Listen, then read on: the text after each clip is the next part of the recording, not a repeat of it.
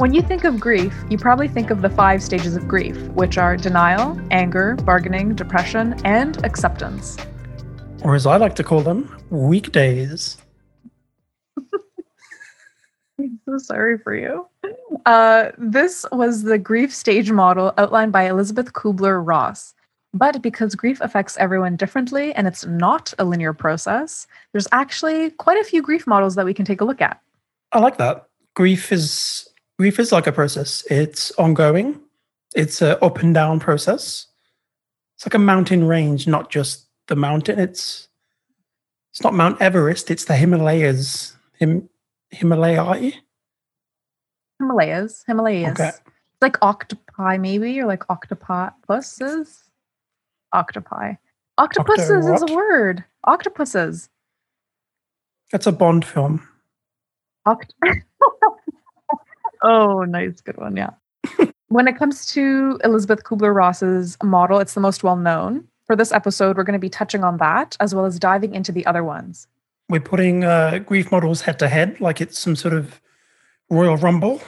Instead of the Undertaker and Kane, it's just 30 Undertakers arguing that their way of being sad is better than the others. Is that right? Well, typically these models, they're not used to say which one's right, which one's wrong. It's challenging to say this is how grief happens and this is the process, because there's so many variables you need to take into account, such as the person's relationship with the person who died, whether the person is experiencing complicated grief or not, whether the death happened traumatically, whatever the case may be. So there's a lot to examine and unpack when it comes to examining a person's grief. When we look at grief, we need to look at the experience holistically and from different perspectives, which is what all these models try to do. Yeah, 100%. This is trauma we're talking about. It's life-changing and not for the better, for the worse. It affects everyone differently. I can understand why we try to be so absolute about something as absolute as death. But as we unpack these sort of complex concepts, we want you to be able to follow along in the most natural way possible. So how about a story? I adore story time. Because there are quite a few models that we'll be looking at, we'll focus on 3 of them in relation to the story. And then at the end, we'll do a quick overview of the ones that we did not cover. Excellent. So we'll explain each model, apply them back to moments in this scenario to help us explore this a little bit better. So which of the 3 we're going to cover? We are going to cover Elizabeth Kubler-Ross's. I'm going to interchange between Elizabeth and Ross's throughout the next little bit, just as a heads up. As it's the most well-known, we'll also talk about John Bowlby's attachment model and Colin Murray Park's phase model. Those certainly sound like models. Okay, let's get started. So in your dreams, yes. Right. So the story we're going to use is actually taken from Marilyn Haddad's The Ultimate Challenge, Coping with Death, Dying and Bereavement. I'll obviously put my spin on it as I read it to stop it from being really depressing. So it'll just be slightly depressing. The best way to be. Wonderful. Edgar Bevins had been happily married to Samantha for 14 years. They had no children, but they didn't mind too much because they said they were enough for each other. What was that sound? I think the lack of children here might also be the reason for the aforementioned happy marriage. However, because this is a podcast about death and not Disney endings, on a bright winter's morning, everything was about to change. While she was driving to work, Samantha's car was hit by a truck that skidded on ice and she was fatally injured. Edgar was already at work. He picked up the phone and heard someone tell him what had happened and to come to the hospital right away if he wanted to say goodbye to his wife. He hung up the phone in a daze. This must be some sort of sick joke, he thought, quickly dialing his wife's cell phone number. When she didn't answer, he said to himself, she forgot to turn it on again. How many times have I told her? Classic Samantha, right?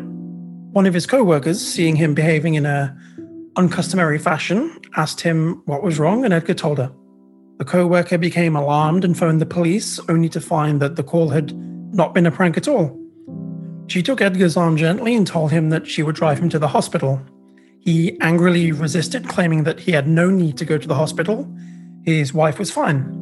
The co-worker finally prevailed and took Edgar to the emergency entrance of the local hospital, where they were met by police officers and a physician who hurriedly ushered Edgar, still protesting, into a small cubicle. There, Samantha lay dying. Edgar fell to his knees on seeing her and demanded that the doctors do something. The emergency ward physician informed him that nothing could be done, that Samantha's injuries would soon prove fatal. Within an hour, Samantha had died. The medical personnel let Edgar stay with her body for as long as he wanted, but within the hour, Edgar's sister, notified by the co-worker, arrived and led Edgar away. The next few days passed with Edgar scarcely aware of them. He was conscious of having gone to the funeral parlor to arrange Samantha's funeral and of people coming back and forth to his home. He couldn't remember eating or sleeping, but he supposed he must have. The only thought in his mind was getting through the funeral in as calm as a manner as possible for Samantha's sake. After taking a week off work, he was allowed 5 days by his employer. You all know how we feel about 5 days by now. He returned to work and the sympathy of his coworkers. His concentration was faulty at work, though, and he made mistakes on simple procedures that he knew far too well. The employer was understanding and asked little of him for the first month after Samantha's death. After that, however, the sympathy started to fade. After all, the company needed to make money, not carry someone who couldn't do the job. Edgar's coworkers also began to get frustrated at him, having to do so much work for him that he couldn't get done himself. But Edgar noticed little of this. He still felt like a man in a trance. Edgar's sleep was haunted by nightmares of Samantha's accident, and he woke up screaming and crying. His thoughts went to her final moments constantly, and he felt great rage at the doctors who had, in his opinion, not done what they could to save his wife's life.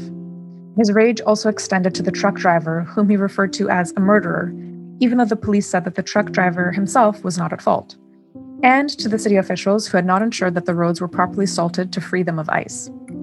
Occasionally, with feelings of great guilt, he felt angry with Samantha, thinking that she shouldn't have driven to work that day or that she must have been inattentive to driving conditions. He also reproached himself for not having driven her to work that day and also felt that he should have found a way to make her car safer. He found himself resenting the way other people continued to live their lives as if nothing had happened.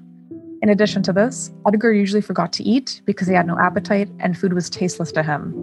Sometimes he had frightening heart palpitations and feelings of choking, but these passed after a few dreadful minutes, so he didn't consult a physician, thinking he should just tough it out like a man. After 6 months, Edgar's anger started to fade and he began to feel nothing but despondent. He didn't admit to anyone that he spent hours in the evening looking at pictures of his life with Samantha and holding a sweater that she'd loved. Sometimes he fell asleep holding the sweater to his face. Every blonde woman on the street made his heart jump. He thought it's Sam, only to lead to this profound disappointment and dejection as he realized it wasn't her, and it never would be. On every meaningful day that he and Samantha had celebrated, such as Victoria Day, when they had always watched a display of fireworks, Edgar felt the grief again as if the death had just occurred. A year after Samantha's death, people were starting to say to him that it was time for him to move on and perhaps start dating again. After all, they pointed out, he still hadn't managed to teach himself how to cook or keep a home the way Samantha had. Perhaps a new woman would be helpful to him. Okay, quick pause in the story. Gender stereotypes much? Yep. A little bit? Anyways, this type of conversation left Edgar feeling incredulous. Didn't they understand? The idea of dating another woman, of forgetting Samantha and replacing her, was abhorrent to him, and he felt that he would never love again. But maybe people were right. He did have to learn how to cook and do laundry properly. How is he surviving? When his sister gave him some lessons in basic cooking and housekeeping, Edgar found, in his astonishment, that it wasn't so difficult and that he might even become a good cook. He felt some self-satisfaction at this and said silently, "See, Sam? I'm doing it. Not bad, eh?" I'm done. So sexist. So bad. Yeah, I'm sorry about your wife, but the hell, Edgar? How are you alive? How are you alive? How have you been managing to use the toilet without like a potty trainer device? Like, what is going on? The year after Samantha's death had been one of unremitting pain for Edgar, and every holiday, every anniversary seemed to pierce him anew. but at least he could concentrate a little better now, and he was doing much better at work. His sleep was a little better too, with fewer nightmares. He had avoided the cemetery where she was buried, but on the first anniversary of her death, he wanted to go to her grave to place some flowers. Standing over her grave, Edgar found it impossible to believe that a year had passed and that he had survived. There had been the proverbial 3 steps forward and 2 steps back all along. Some days had not been too terrible, and other days had been unbearable. But he could honestly say that as time progressed, he had fewer bad days and more good days, and that's really what this is about.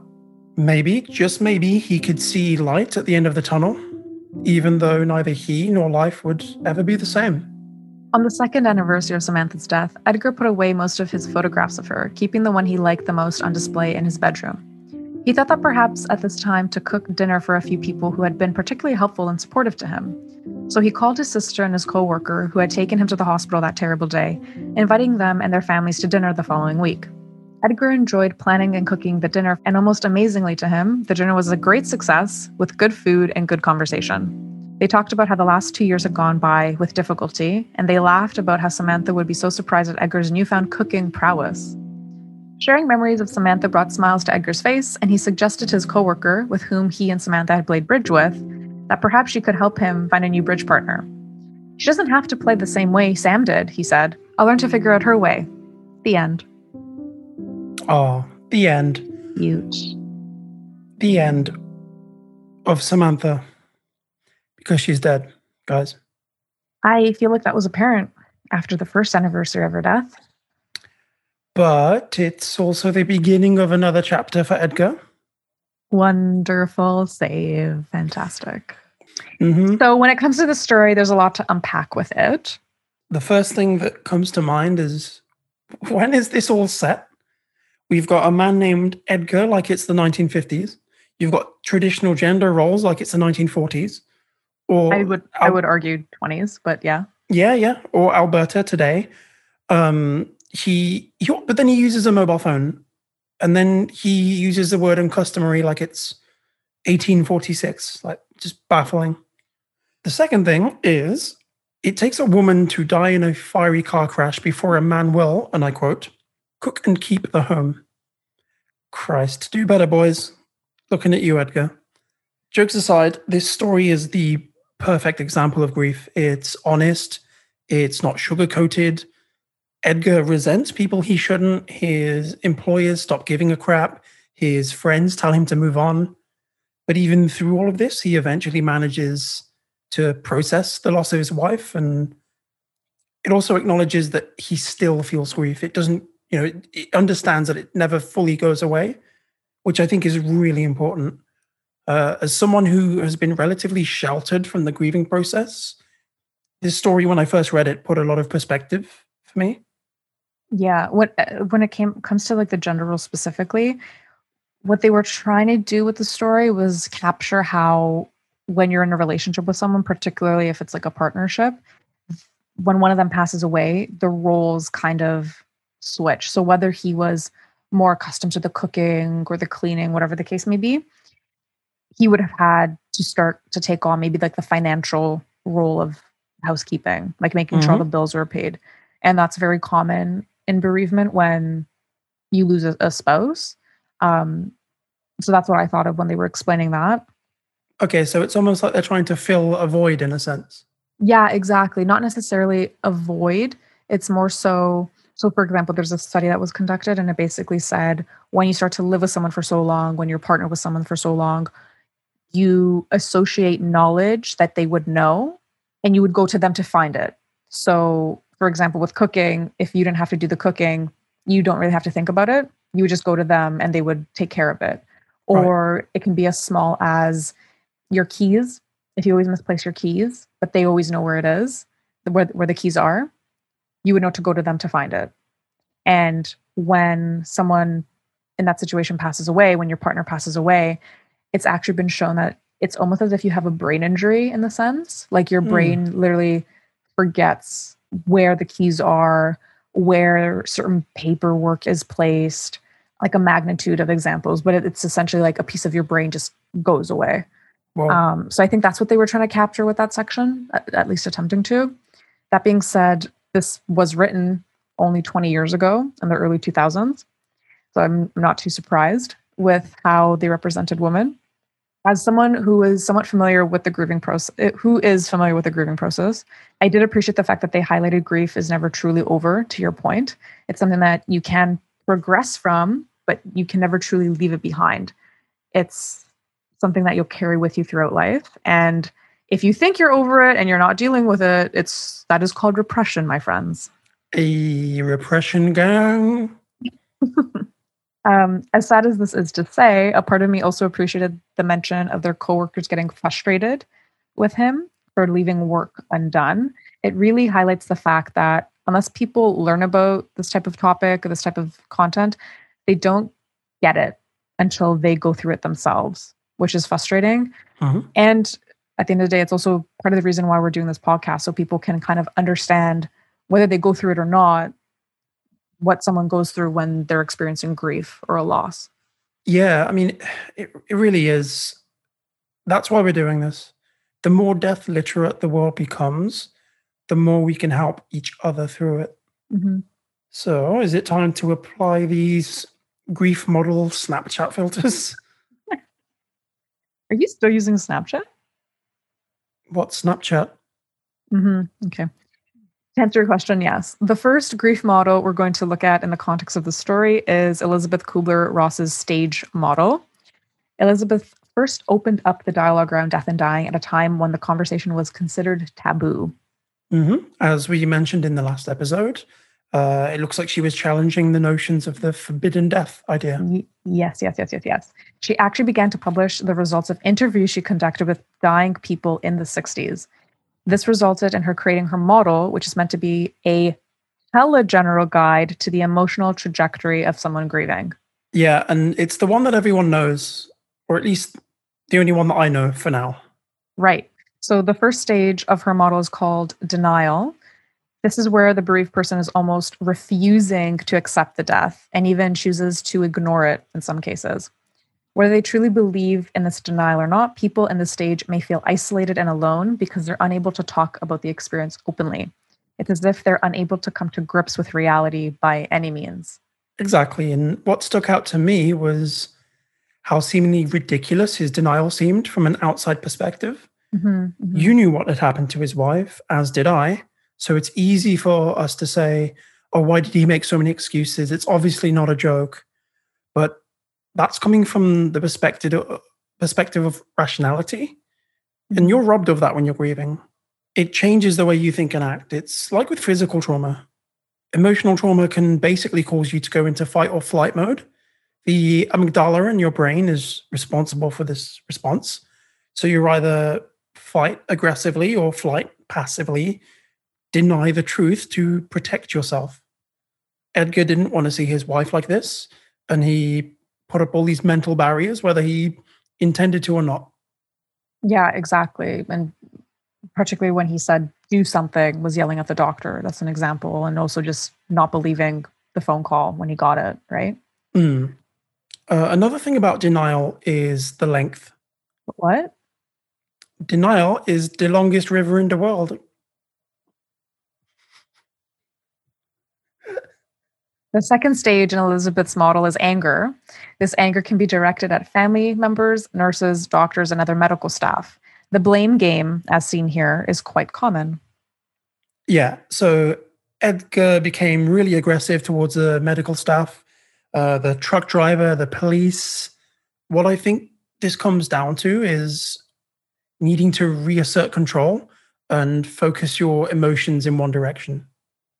Yeah, exactly. There's so many supercharged emotions that Edgar is feeling at this point, and people going through bereavement in general, that blaming someone else almost paints a villain in this scenario that you can focus on through the grief and to reassert control over the situation in a sense. Yeah. And then he also directs this anger at people around him who continue to live their lives or those who tell him to move on. Yeah, I mean, I'd be upset too if people were just telling me to just basically get over it, whether it's a traumatic event or otherwise, because you can't really tell someone just to get over something if it's affecting them. Yeah, like emotions, bro. Yeah. And this comes back to the conversation we were having about Death literacy, not just helping out the bereaved, but those around them. Exactly. The next stage is called bargaining. Bargaining is done to attain their needs and feel as if they're gaining more time and control in their lives, similar to the anger that was expressed with the doctors wanting to get more control over the situation. It's also tied into the denial stage since this clamoring for control is not them accepting the situation, rather pleading for the return of normal pre grief life. Yeah, there's a few moments of bargaining here. First, the as long as I don't go to the hospital, Samantha's fine mentality. hmm And then he almost pleads, he literally bargains with the medical staff to do something when he finally does accept the situation. The next stage is depression. The source of this feeling can stem from feelings of remorse over past deeds, anxiety over permanent separation from the deceased, and going into that unknown and the present pain and weakness being experienced. Yep. Looks like our boy Edgar was depressed the moment reality set in. So basically, the moment he left the hospital, the loss of awareness and time, sleep and eating disturbances, feelings of hopelessness, like all of that we saw in the story. Yeah, it's terrible. It just loss in general is just so traumatic. The upside, if you can call it an upside, is that people do at some point feel acceptance, which is the final stage of this model. This isn't seen as someone saying, "Hey, I'm totally chill that my husband died." Instead, it's more so saying, "My husband died and I know I'm going to be okay." Yeah. And with the last year or so being the way it actually has been, I'd add to that and say, right now, I'm not okay, and that's okay. A Yeah. big part of acceptance is not just acceptance of the loss itself, but acceptance of one's traversal, I guess, like journey through Mhm. this grieving process.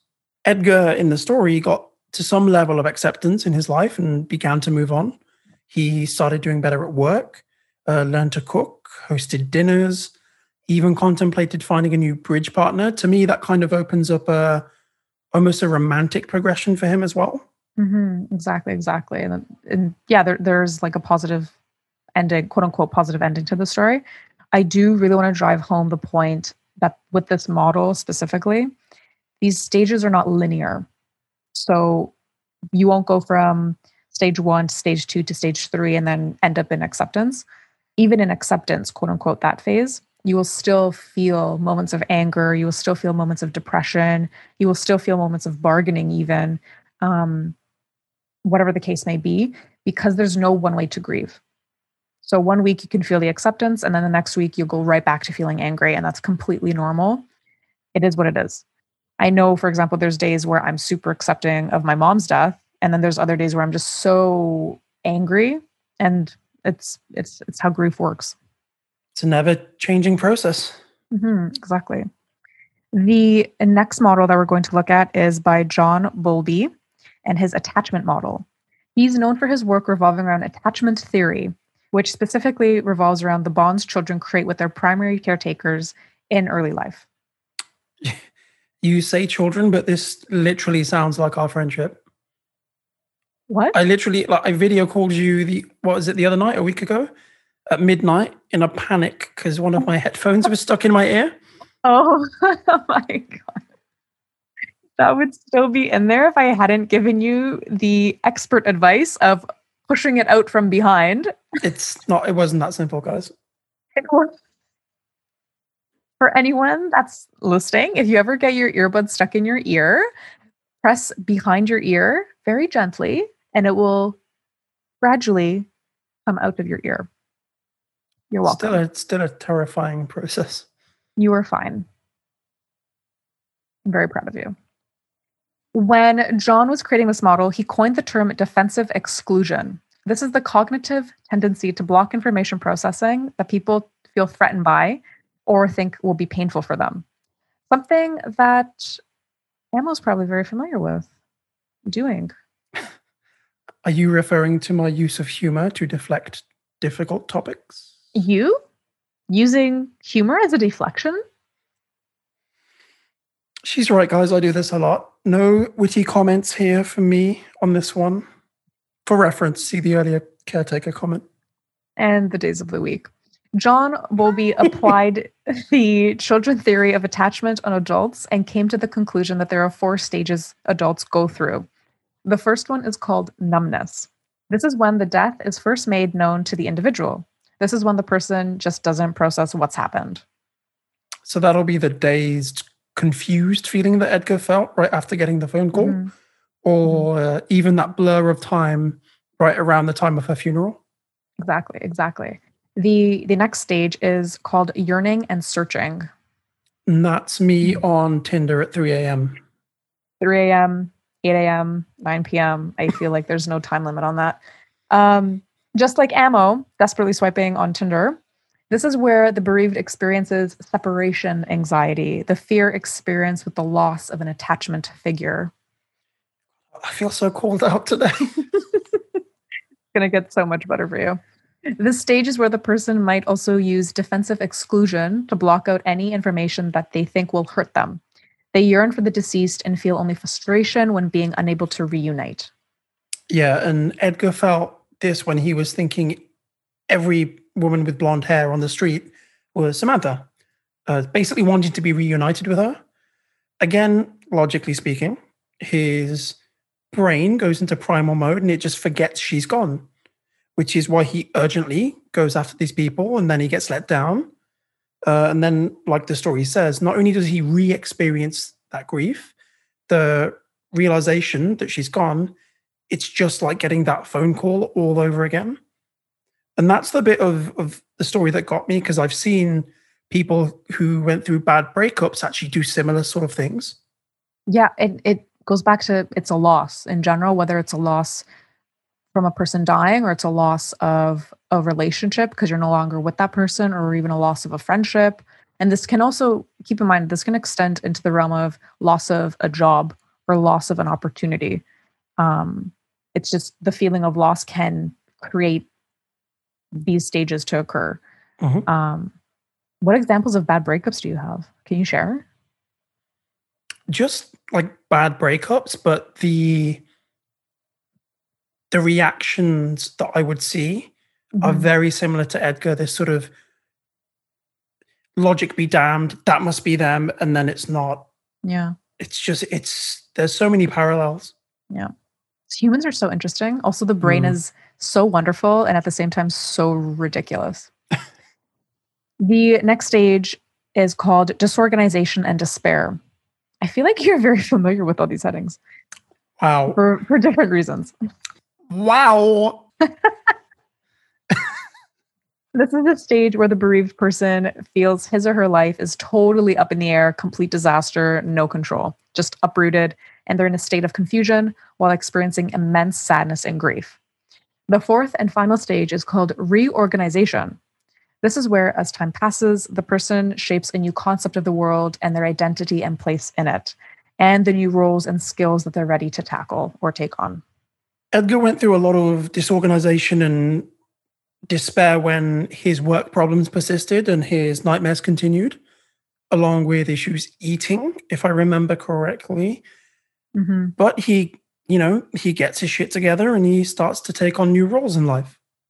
Exactly. With this model, stages 3 and 4, I want to also keep in mind, they're a little vague, as we know. Trust us, we know. John's greatest contribution to the understanding of this type of bereavement model is the process of grief as it relates to separation anxiety. So that's what he really focused on. Yeah, and to be honest, it's hard to be granular with these models if everyone's experience of grief is different. Exactly. The third model we're going to cover is Colin Murray Parks. He created the phase model. Yes, and then famously, when asked about it by his own mother, he said, "It's not a phase, Mum."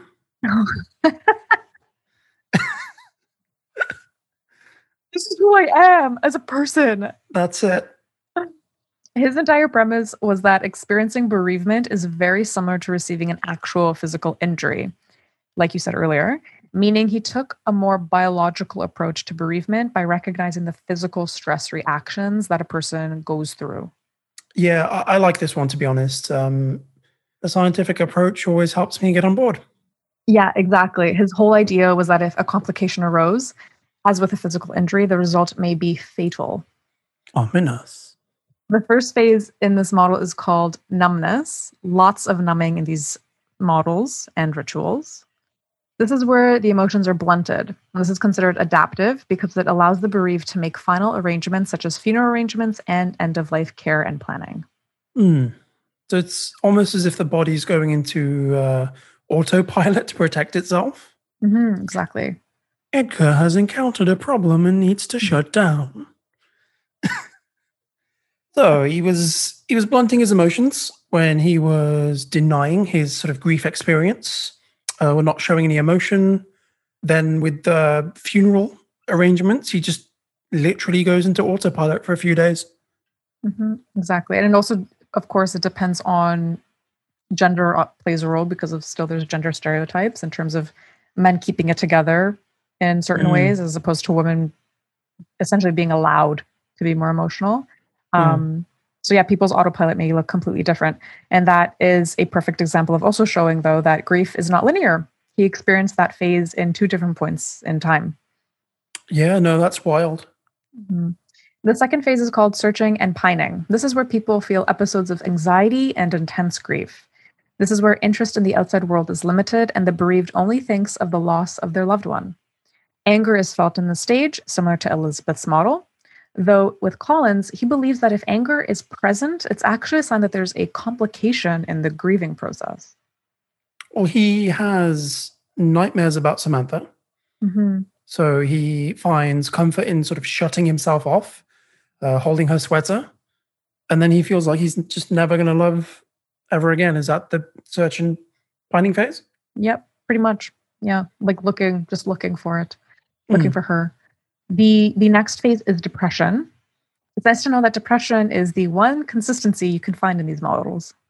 That's true. I know a lot of models with depression. It's a really toxic industry. You don't know any models. This is a very special episode. We're actually going to experience grief firsthand by moving Maria into the next phase of existence. And then we will go through these models ourselves. I dare you to try.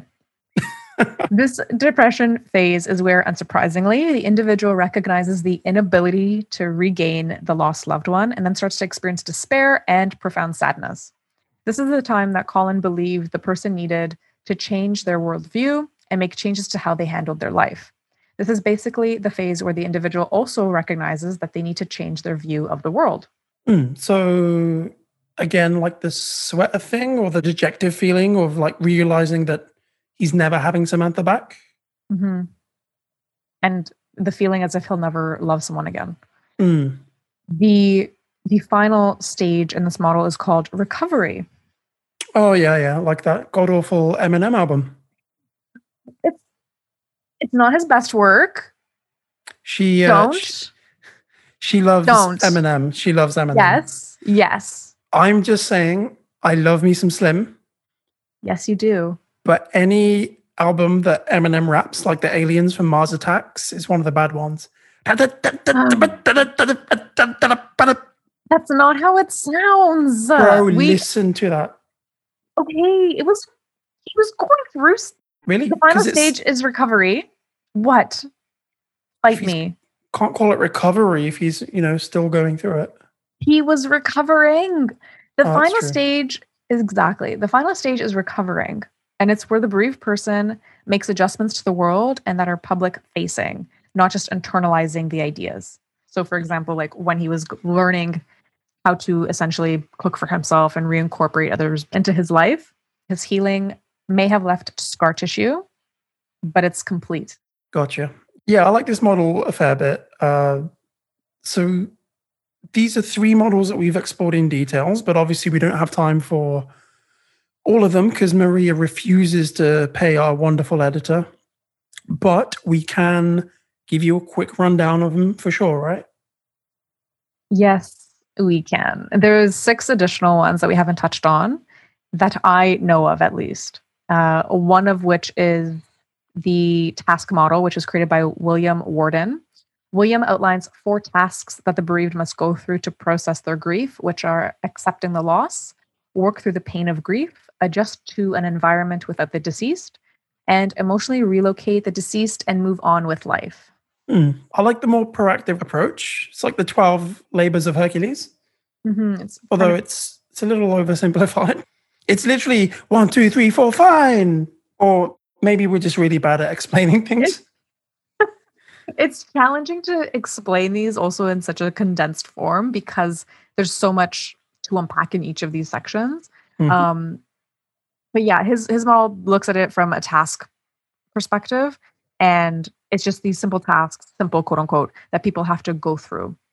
Another model is by Dennis Klass, and his model is of continuing bonds, which focuses on the type of attachment someone has with the deceased. Yeah, another example of continuing bonds is Octopussy.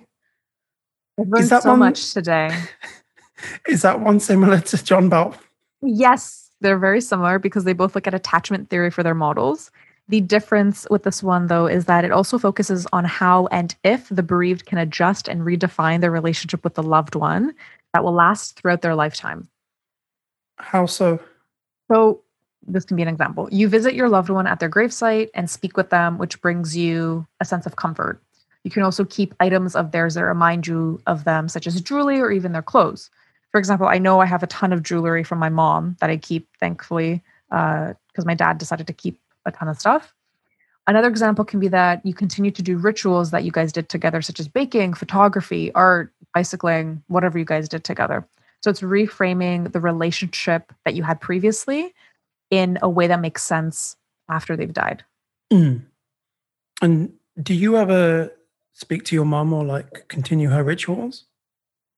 When I was younger, I spoke more often, I'd say, and I also visited her grave quite a bit. As I got older, I want to say other priorities, as bad as that may sound in terms of visiting. But I still go occasionally, maybe like a couple times a year. In terms of rituals, I want to say my dad may keep up with that more than I do, just because she passed away when I was a kid. So there weren't necessarily any rituals. I have been told, though, that we're very artistic in the sense of she was always doing something creative. She used to do ceramics. And as you know, I do collage and painting and several other things. So people have mentioned, at least people in my family, kind of keeping that essence of her alive through what I do. Cool. Yeah. Thank you. The other grief model that we can look at is by Simone Schumann Robinson's 2-track model of bereavement. 2-track. Do. Dio. Dio is Greek. Yeah. So Simone said that the other models failed to look at the complexity of bereavement and that Sassy. Yeah, she was all up in it. In the sense that the only models only looked at how people ended up functioning in the world, not how the changing relationship with the deceased impacted their grieving process. So we've officially approached the postmodern era of grief models. Postmodern, yes, exactly. This idea led to the 2-track model. The first track focuses on how stress from bereavement impacts a person's ability to function and maintain relationships. The second track focuses on how the loss influences the relationship a person has with the deceased, which can trigger unexpected emotions, thoughts, or other feelings. Think of it as a fuller approach to understanding the butterfly effect of a death on a person. Whoa. See, this one sounds legit. So we 100% have to do a grief model part 2 and go into this one in more detail, right? Definitely. Looking at you, look at my eyes, plan straight ahead. We're good. Catherine Sanders' integrative model is built on the existing models to develop one that looks at both biological and motivational aspects of the bereavement process. She considered her model an integrative one. So it's like a best of then. With each model, you keep saying, this is the best one. This is the best one. No, I said it's like a best of. Sure. Like a compilation. Now, this is what I call Grief 45. Did you guys have those albums here? It's like now know. that's what I call music. That sounded like an intro to a porn video with like really good soundtracks. Now this here, it's like a what is it? You know the kind of the DJ at like really shitty like strip clubs. Like coming up on stage right now is no, I don't know. This is not a good. Candy. Yeah, Candy. Here's the kind of grief that she's experienced. She lost her my brother in God. Iraq. Oh my God. That's so bad. He was a soldier, not the other I side. feel like this is a niche. Okay, we're different business model idea. Her model, Catherine's model, drew ties between the mental and physiological responses that someone experiences when going through the grief process. This was because she believed that people go through an emotional reaction to grief as well as a physiological one. Mm. Yeah, I'm all for approaching grief in a physiological fashion because there's so many physical changes that the body can go through because of like emotional or any sort of situational stimuli. So real physical changes, like these are out of your control. Hormones, neurotransmitters, chemical imbalances, dopamines, dopamines. Dope. Is that what you were going to do? Hey. Gang. It also can include increased heart rate or as you mentioned, increased hormones, which are being produced in the body.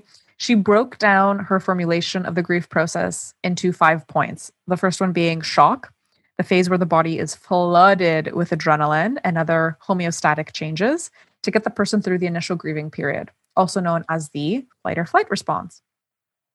Second is awareness of loss. This is where the parasympathetic nervous system responds to decrease the fight or flight responses, and the adrenaline and other hormones start to wear off. This is when you start to feel the emotions. That's a soundbite right there. This is when you start to feel the emotions. That was my crappy strip club DJ voice. This is awareness, and this is when you start to feel the emotions. Welcome to your Friday night slow jam. Conservational withdrawal is the third point. This is where the bereaved person pulls away from others and feels despair for no longer being able to be with the deceased again. The end of this phase is interesting, as it's where the individual decides whether they'll A, move forward, B, act as if nothing has happened, just maintaining the status quo, or C, give up. Very positive. Sanders highlights that individuals are not passive when it comes to their grieving process. They actually play an active role in how they want to respond, whether they think they are or not. Oh. Mm-hmm. The fourth point is healing. This is the time where the grieving person chooses to move forward based off of their decision. They then assume more control in their life and form new connections. Again, this goes back to the decision that they made, whether they move on in a specific way, act as if nothing happened, or decided to give up to a certain degree. The final phase is renewal. This is where the pain has mostly subsided. There will still be moments of pain experienced as well as sadness, mainly around anniversaries or key dates. Okay, so we have shock, awareness, conservational withdrawal, healing, and renewal. Mm-hmm. Okay, so those are the days of the week, not what I said at the start. But this is cool because this has the directness of the task model, but it also allows more space for emotional relapses, which will happen. It highlights that, again, it's a process, but it's not linear. Like it reflects that, which I really appreciate. Margaret Strobe's model is called Dual Process Model of Coping with Bereavement. Another dual process? So last time I saw this many models having duos, I was like 200 euros lighter in Amsterdam, bro. You have no model friends. Why are you lying to people?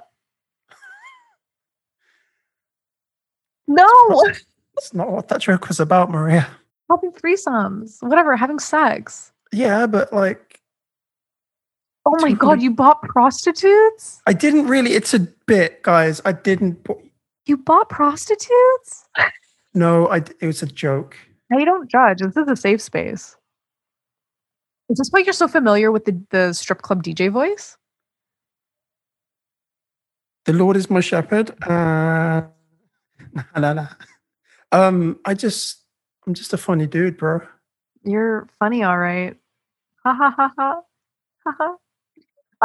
Similar to Sanders' two-track model, Margaret developed two forms of orientations, quote, that people encounter after experiencing a loss. She named the first orientation loss orientation, where people focus on the individual's loss, while the second orientation is called restoration orientation. The restoration orientation refers to the focus on day-to-day living. I mean, I get it. It's no Catherine Sanders integrative model, but I get it. Strob's and Sanders' model are similar in that they both have a stream of focus revolving around the relationship with the deceased person, and the other focuses on everyday living and relationship management. We're putting all these in the show notes, right? Because this is a lot. And I've got the script that totally doesn't exist right here in front of me. Yeah, there is a lot. We'll be sure to do that. There's no death literacy without death literature. The final model that I'm familiar with is by Teresa Rando's 6 R's model. What does having 6 R's have to do with grief? Everything. Perfect butt of the joke. Teresa worked extensively in the area of complicated mourning, meaning her model focuses on the impacts on the bereaved loved ones when a death is either sudden, violent, or unexpected. This can include homicides, suicides, or deaths caused by natural disasters. Whoa, these are getting really specific. Yeah, hers is pretty elaborate and complicated because it deals with complicated grief. And because it's complicated, we want to avoid sitting here for multiple hours going through it. Say complicated one more time. Complicated. Complicated. So that sounds like another future standalone episode. Oh, you know it, bud. Perfect. We're teasing our future more than Iron Man 2 did. Miss Iron Man. It's Marvel. He'll come back. Alternate universes. Yeah. We have a bunch of models that we've learned about today, and it'll help you get through that loss. It's okay. True. Quick question. So, of the models that we've talked about today, or elements of models, have you been able to identify any with your grief journey so far? So interesting. I want to say, and this is going to sound so cliche, I really like Elizabeth's model because it just covers everything, especially when it talks about the fact that it's not linear. It's just not a linear process and you go through everything. I personally, just on a personal note, I really enjoy Holland's because of the approach that he takes where a loss is almost as if it's a physical injury. Partly, because of the fact that, for example, when someone breaks their arm, people are like, oh my God, they can see it. Let's help you fix your arm. Let's fix that. It's like very visible. And people take that kind of a bit more seriously, as opposed to grief. It's more of like an internal conversation you're having in your head. Like it's going on in your mind. And people, again, similar to what Edgar went through, don't get it. After a month of working, his coworkers were annoyed that he wasn't getting work. But if we look at it from the perspective of it being almost as if it's a physical injury, I want to say people would respect it, understand it. I don't know what word to use, but they would just kind of acknowledge it better. Yeah, because it makes it tangible, right? Exactly. That's also the thing with why some people don't take mental health as seriously, because it's you can't hold it in a sense. Exactly. So, on that note, tell us, which model do you relate with the most? Is there one that we missed? Do you want us to explore one in more detail? Let us know. Same grief time, same grief channel. This is why Maria does the outros. I enjoyed that. That was fantastic. Thank you for listening to this episode of Philotimo Life. You can find us online at Philotimo Life. That's PHILOTIMOLIFE. Remember to subscribe now to join us as we breathe some life into the conversation around death.